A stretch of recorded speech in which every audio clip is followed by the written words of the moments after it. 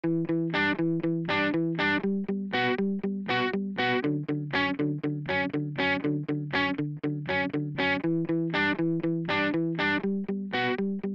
and welcome to our Fixing Healthcare podcast show, Breaking Healthcare's Rules. I am one of your hosts, Jeremy Core, also host of the popular New Books in Medicine podcast and CEO at Executive Podcast Solutions. With me is Dr. Robert Pearl. For 18 years, Robert was the CEO of the Permanente Group, the nation's largest physician group. He is currently a Forbes contributor, a professor at both the Stanford University School of Medicine and Business, and author of the best-selling books Mistreated, Why We Think We're Getting Good Healthcare and Why We're Usually Wrong, and Uncaring, How the Culture of Medicine Kills Doctors and Patients. All profits go to Doctors Without Borders. If you want more information on a broad range of healthcare topics, you can visit his website, robertpearlmd.com. Our guest today is Dr. Rod Rohrich. He's a plastic surgeon, former editor of the Journal of Plastic and Reconstructive Surgery, and former president of the American Society of Plastic Surgery. In these roles, he has been one of medicine's leading voices for the power of social media to educate patients and advance medical care. Good morning, Rod. Welcome to Season 7 of Fixing Healthcare. Well, thank you so much, Robbie. I'm honored to be with you. This season, we are focused on rule breakers. Begins with the assumption that the problems in American healthcare are becoming more problematic at a rate that makes addressing them impossible through nudges and small tests of change.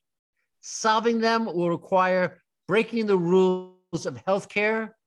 And by that, we don't mean the legal or regulatory ones, but the unwritten rules. And you have been a rule breaker your entire career. So I'd like to ask you about the various roles you have played and the rules you have broken. To advance surgery, physicians need to follow some rules, Rod, yes, but break others. You've authored something like 50 chapters, several books. How do you decide when it comes to surgery, which rules should be preserved and which ones require breaking? I think when I decide to do something different, when I decide to do something that I think is better, I'll have thought about it, especially when it comes to patient care. I'll have thought about it. I'll have researched the literature, and I've talked to all the other experts, and I'll say, listen, this is not working. When something is not working well, there's got to be other alternatives that work well.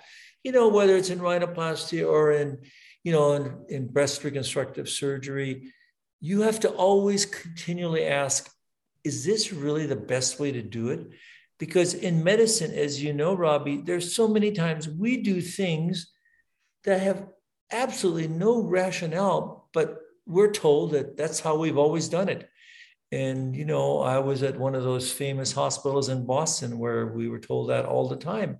And we did it without question. I think we need to now question that and say, is that really the best way to do it? Or is there a better way? Is there a simpler way? Is there a best medicine way?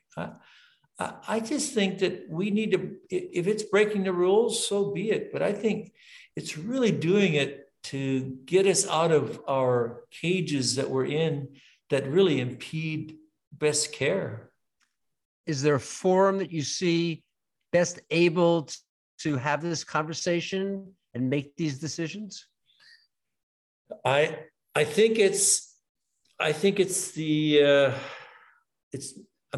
part of it's the written word, but I really think it's the power of social media and things like what you're doing here. Is people want to learn and listen to people that are influencers, that people they trust, and that people that care, because you can hear and feel passion and compassion, and you can't hear it in the written word often. So I think today we're fortunate to do it through some medium, obviously on the internet, social media, and others. We can transform medicine. It's not going to be tomorrow, but I see that coming. I mean, we've seen it in other areas of not only in healthcare, but in how we live and what we do. I just think that we need to be more socially responsible in medicine, and we need to be more responsible for our own health. In the past, even the idea of promoting your excellence and showing the clinical outcomes you have achieved were looked down on by national specialty organizations. You've been a powerful advocate of doctors using social media as a channel for patient education. Why? What have you learned? And what is the future? When I came across social media, at that time it was Twitter, which was the main conduit. It basically was a great loudspeaker for real plastic surgeons to have a voice. And we didn't have that voice before online. And so I thought, wow, let's see if we can have a voice and show who and what we are as real plastic surgeons. And now, of course, as you know, it is the main way we communicate with each other and our patients. Basically, social media has transformed plastic surgery. And I think overall in a very positive way, but it's just the beginning. I think we need to do more to get the word out there about who and what we are, and also, you know, to get best care, safe care. I mean, much like what you're doing in telling, you know, the consumer about what the problems are in medicine. You know, we now have a direct voice. We never had that before. And I think that's been a game changer. Where do the lines between education and self-promotion cross?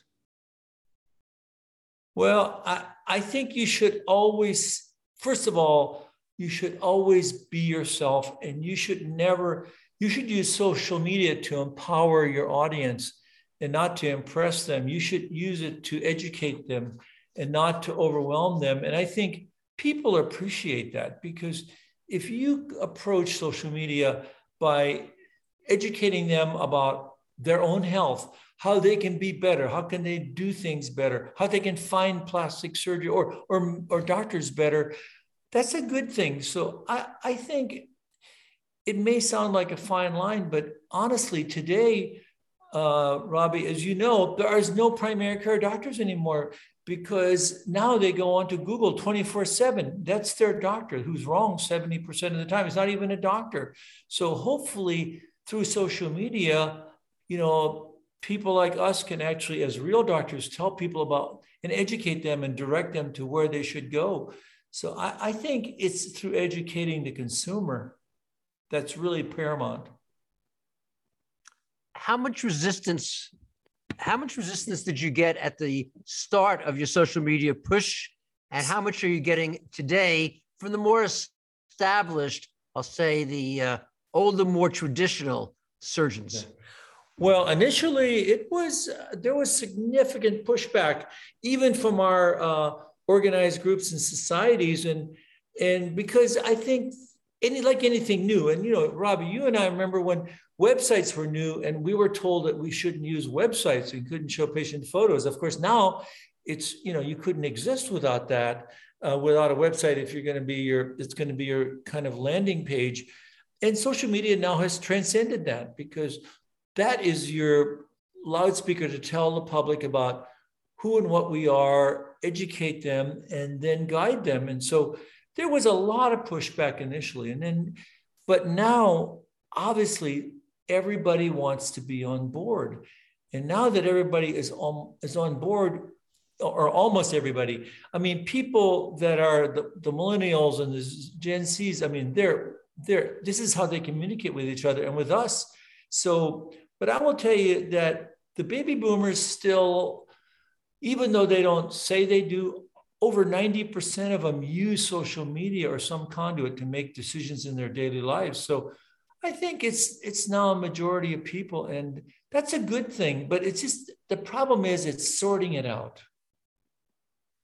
So Rod, as you said, you were the editor of the leading journal in plastic surgery, and you broke a lot of rules there. And again, when I use breaking the rules, I think of that as very positive. It's actually what business leaders would call transformational change. I mean, you introduced videos into part of a print journal, and you introduced the concept that you would rate the excellence of the research presented in various articles for how evidence-based it was. These are radical concepts, unfounded a decade ago in any journal. What was it like to make these changes in the most prestigious of plastic surgical journals? Well, Robbie, it was a challenge initially, especially, we had this print journal, and unfortunately, as you know, a lot of people don't read that much. So we had to bring they don't read anymore. So we had to bring it alive. We had to bring it alive by videos, by interactive discussions with experts, bring them to the journal so that people could not only read it, but they could hear it and they could see the technique. They could see the expert talk about it.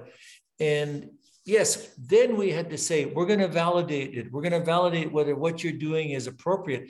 So we developed the evidence-based medicine conduit and logo, which had incredible pushback, especially from our aesthetic surgery colleagues, which eventually, obviously, went by the wayside, because we all know that, best medicine is good medicine. It's good for everybody. So, it was something that was an aha moment for all of us. And, after the journal did that, every journal in plastic surgery in the world adopted the evidence-based medicine logo of some sort.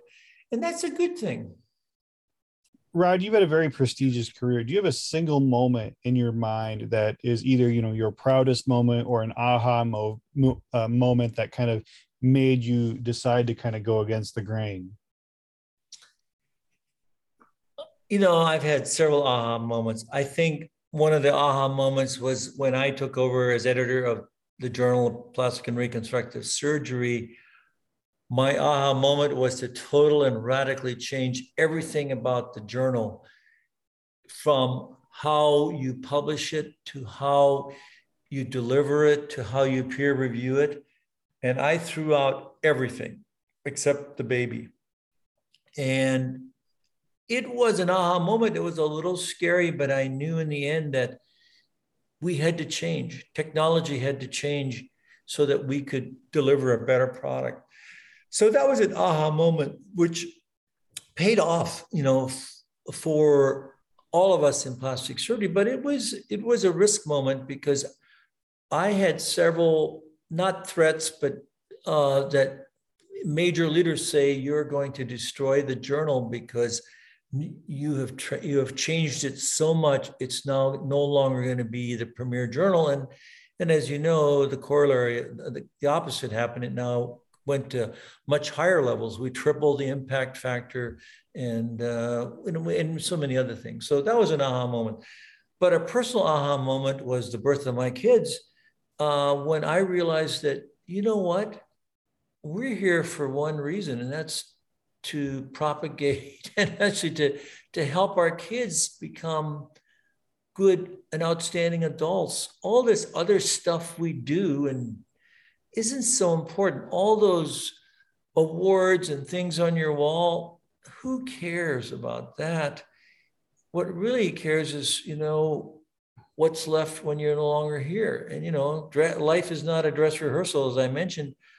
And I think the people we train, our kids and others that live on beyond us, that's our true legacy. And that was an aha moment for me. You mentioned the aesthetic surgery. As listeners may not know, plastic surgery began very, very much as a union of reconstructive and aesthetic surgeons. Then there was some degree of splitting apart. My view is there's been a more recent coming together. Mm-hmm. What is your sense of the different rules in the aesthetic world and in the reconstructive world? Well, there was a great chiasm between aesthetic surgery and reconstructive surgery for many, many years. And I think that's come together in plastic surgery. But then there was even a deeper chiasm between, our specialty and our sister specialties, from dermatology to facial plastic surgery and otolaryngology. But I think that also had a coming together. And I really think that social media has played a big part in that. And the ability for leaders to say, hey, we want to teach people to do the right thing and to provide best care. I personally do not care what your background is. I just care about how good you are and how good you can become to do and give great patient outcomes and do patient safety. And I think that hopefully is becoming the byline And now I go to meetings in all different venues, from oculoplastic surgery to, I do a lot of facial plastic surgery and rhinoplasty meetings that are with my colleagues in ENT, because guess what? If you do that, Robbie, everybody benefits, and we do better things. So I've learned so many things from my colleagues in facial plastic surgery and in dermatology. And I can tell you, it benefits all specialties. And most importantly, it benefits our patients. So I think social media has done a lot for that, but also it's been the leaders that have actually done that, because in the past, they actually are the ones that separated us. It's time to take that house and put it together. In our last Fixing Healthcare podcast, Lindsay Fitzharris was the guest, and she talked about her new book on Sir Harold Gillies. And in it, she describes how he created, as you're just talking about right now, teams of doctors from different specialties to work together. And he was willing, unlike others, to teach anyone who wanted to learn his techniques. You've run the Dallas Rhinoplasty course, which for over a decade has been the #1 course in the United States on rhinoplastic surgery. And you have consistently invited physicians to be on the faculty, to be in attendance for different specialties. Yep. When you first started to do this, when you first broke the rule about increasing collaboration as opposed to what was existing before, which was, as you say, this segmentation with tall walls, how was that received? How did people see that? Did they see you as being a traitor to the specialty, or did they see you as being a pioneer moving in the right direction? Well, I think it depends who you talk to, but I think the house was divided about 15, 20 years ago. But, we all know our good friend, the late Dr. Jack Gunter, who, started Dallas Rhino, and he was both ENT and plastic surgery. And he really, I think, really helped to transcend all that, because he was such a star plastic surgeon and otolaryngologist and facial plastic surgeon. I learned from him. I was blinded by who and what their background is or are. It's who and what you can become. And I think that's been the best thing. So I like that. And, there's been some major leaders, Robbie, in the past that did the same thing. Reed Dingman, Dr. Dingman at the University of Michigan, and then Dr. Converse at NYU, they had the same thoughts. They trained both plastic surgeons, facial plastic surgeons, otolaryngologists. And honestly, that has changed the specialty. If Dallas Rhinoplasty had not come into its own, I don't think plastic surgery would have a major role in rhinoplasty today. So we have to thank Jack Gunter, and who was both a plastic surgeon and otolaryngologist. And I will tell you, it's been phenomenal to do that. And we see that now in dermatology too, with fillers and neuromodulators. I just think that the times are gone for thinking apart. We have to think together, because in the end, it's not about us, it's about our patients. And I know you harp on that all the time about patient care and patient safety. The patient doesn't care what your specialty is, nor do they care where you trained, as long as you give best care. And that's what it's all about. So, Rod, you've published close to 1,000 articles in the literature, a feat that almost, I don't think anyone has matched that I know in academia. You served as the chairman of plastic surgery at the University of Texas Southwestern, and then you started your own plastic surgery institute. You've sort of been there in all the different parts of medicine. How do the unwritten rules of working in a university differ from working in private practice? Well, I think it liberates you. In fact, one of my colleagues was asking me about that. I think you learn the rigidity and of academic medicine and the pros and cons, which are fantastic. When I helped build, our incredible plastic surgery department at UT,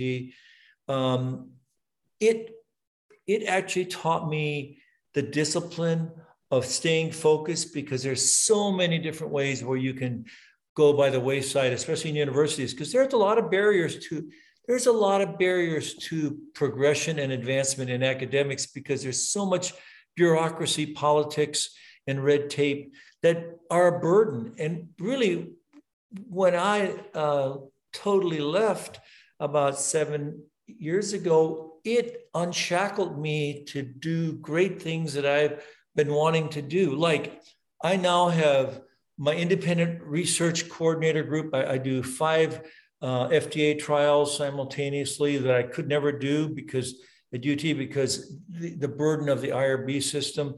I now have expanded and doing so many more non-invasive techniques and technology. We're doing basic research and clinical research on things that we'll probably see clinically in the next 5 to 7 years that we couldn't do in an academic institution because of the barriers to really progress. And so I think the private sector has been an epiphany for me to say, wow, I learned all these things in academics, but now I can apply them in the real world without all the impediments. So it's been a total breath of fresh air.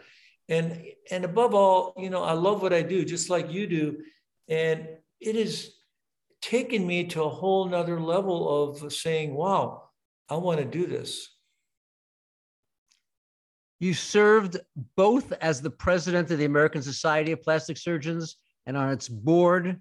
I'm interested in your thoughts on, again, these are the unwritten rules, not the official policies, not the things imposed upon medicine by insurers and hospital CEOs, but the things that are under the control of doctors, things that are under the control of physician societies. Are there things that you think that we do, maybe out of habit, maybe out of tradition, that need to be broken in order to improve the care experience for both patients and doctors?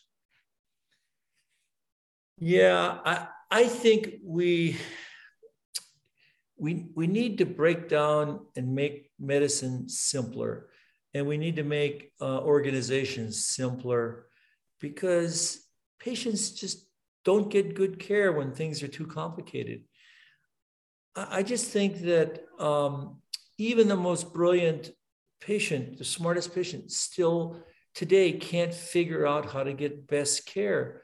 So I really think the burden is on people like us to say, hey, we want to take something that's complicated, make it simple and make it better. And I think what you've done in the books you've written and what you're doing now, Robbie, is really doing that.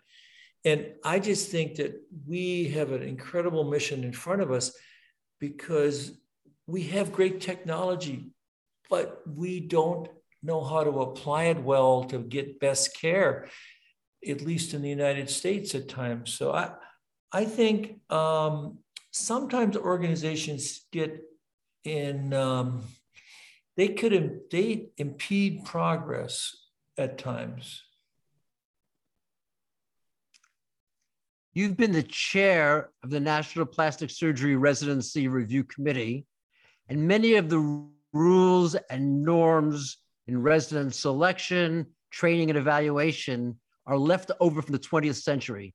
Are there some rules that you believe need to be broken if we're going to train the next generation of doctors capable of solving the challenges of tomorrow? We did that. When I was the chair of the Residency Review Committee, my colleagues and I did that. We totally changed how we train plastic surgeons. No longer do we train them and chain them to general surgery or one specialty. We train them from the bottom up, from year one, trained by plastic surgeons with plastic surgeons to become plastic surgeons. We don't farm out training. We don't farm out education anymore. So we totally threw away the whole system and made a 6-year conduit, much like what you did at Stanford and also what was done at the University of Michigan and other places. But we transformed that, and that's been a noble experiment that seems to be working. And I can't overemphasize how that also keeps us nimble.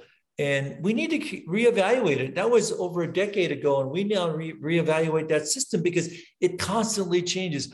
The worst thing you can do is solve a problem and then say, we solved it. You have to say, we've solved this part of the problem. Let's see how it works, because it's not a solution. It's always an evolution. That's really important, because times change, people change, and the processes change. So I think we need to keep working on it. But that was a huge change for us in plastic surgery.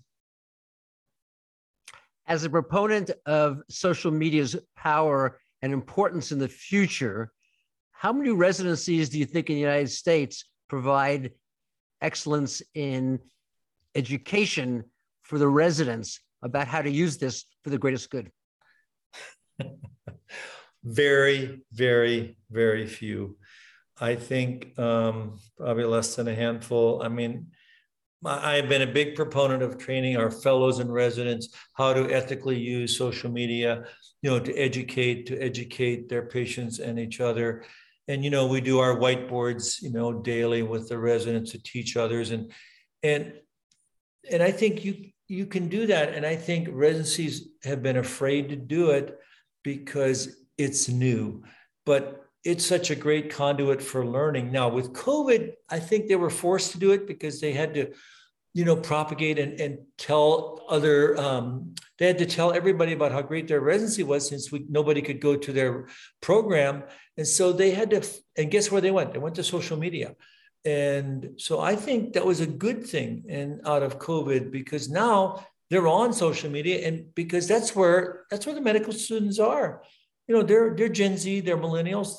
They want to learn from social media. They want to learn from Instagram, and now it's TikTok, on how good these programs are. So I think it's an essential part of program training, just like it is teaching them the business of medicine, of which both of these have incredible deficiencies in plastic surgery. We train them to be plastic surgeons, but we don't train them for the real world, which is very unfortunate. I believe that at least one of your children is on a path to becoming a physician. What advice would you offer at the start of medical school about being a rule follower versus a rule breaker? I'm going to get in trouble with her, but I would say, you have to start with your own comfort zone of what you think is good for yourself and what's good for others, and then go from that. I think that today the Gen Zs and the millennials, they aren't rule followers, Robbie. They actually like to break the rules. That's their norm, which is a good thing. I like that. They challenge us. They want to know what we don't know. And I really like that. They challenge us every day to say, hey, I learn differently. You need to teach me in a different way. And I think that's good. So I would say, do it your own way, obviously, but in medicine is a very conservative specialty. So we have to tread lightly, depending on where you are, but you have to follow your own path. In the past, the idea of having work-life balance would not even have been considered in resident training. And now it is a necessity and a desire of many of the individuals entering the field. Do you see that as being possible given the pressures being brought to bear on medicine today? I do. I see it in our residents. I see it in our fellows. I think they have far better work balance than what we did and what I did. And I think that's a good thing. I really do. I must say, when I look back, and I'm sure you had the same feelings as, we sometimes sacrificed our families for medicine, for what we wanted to do, what we aspired to do. And today, I think millennials are smart. They say, hey, this is what I want to do, but I also want to take care of me. I want to take care of my family. And I think that's a good thing. So I think they have a better perspective of it, at least certainly than I did. And I respect that.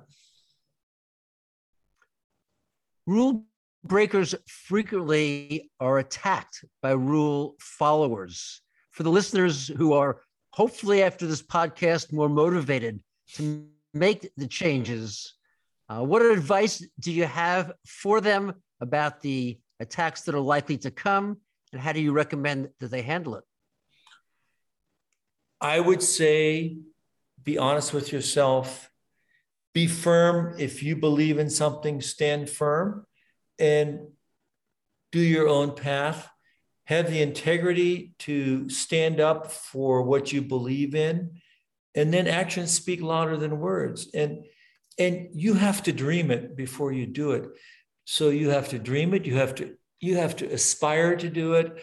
And then guess what? You have to inspire others to do it. And then the most important thing is you have to perspire. You have to work hard to get it done. And that has not changed. 85% of life is showing up, but having to work hard to accomplish your goals. So I think you can do it, but do it in your own way and do it honestly and with great integrity. If major change is going to happen in healthcare to improve the patient care experience, do you believe that it will come from inside medicine? Or do you think it's going to be driven by individuals outside of clinical practice, whether they are the Amazons of the world, or whether they are the purchasers, or some other force that represents the patient as the consumer rather than the physician as the provider? I 100% think it's going to come from outside, because medicine on the inside, we're too myopic and focused. It's going to have to come from the outside to influence us on the inside. And then there'll be those select few that will have the aha moment, like you've had, Robbie, and said, aha, that's what we need to do. And then we have to convince our peers that's the right thing to do. But that external component is rising now in the world of medicine. And I can feel, and it's palpating. And in medicine, we need to stand with the patient. And we've failed to do so. The business of medicine has been overwhelming, and the bureaucrats have ruled us, and it's time to take it back. Do you have any advice for people who are like, hey, I kind of want to be a little bit more out there. I want to kind of stand up more and go against the grain. I want to be a rule breaker. I want to be a little bit more vocal on social media, but I'm scared of that. Kind of, where would you recommend they not only get started, but what encouragement would you offer them? Well, I would start slowly, gradually, like when we started talking about for the journal, and we talked about evidence-based medicine, we threw it out there and then we just let people respond. And then we threw it out again and let people respond. So, if you have a controversial topic that you want to discuss, whatever it is, if it's a political topic or you throw it out and you recoil and then you present both sides so people understand that you're trying to be fair and balanced. I think the key is to not just kind of dive headfirst into the deep end, but be fair, be balanced, do some pros and cons of both, and then gradually you'll hone in on really what matters. Are there any rules that you considered breaking that in retrospect, you wish you had not? No, I think to the corollary of that, there are many rules that I wish I had broken that I didn't and that I haven't yet because of my background in medicine, Robbie. Like in medicine, medicine and life, this is not a dress rehearsal. So if you think about doing something, then do it.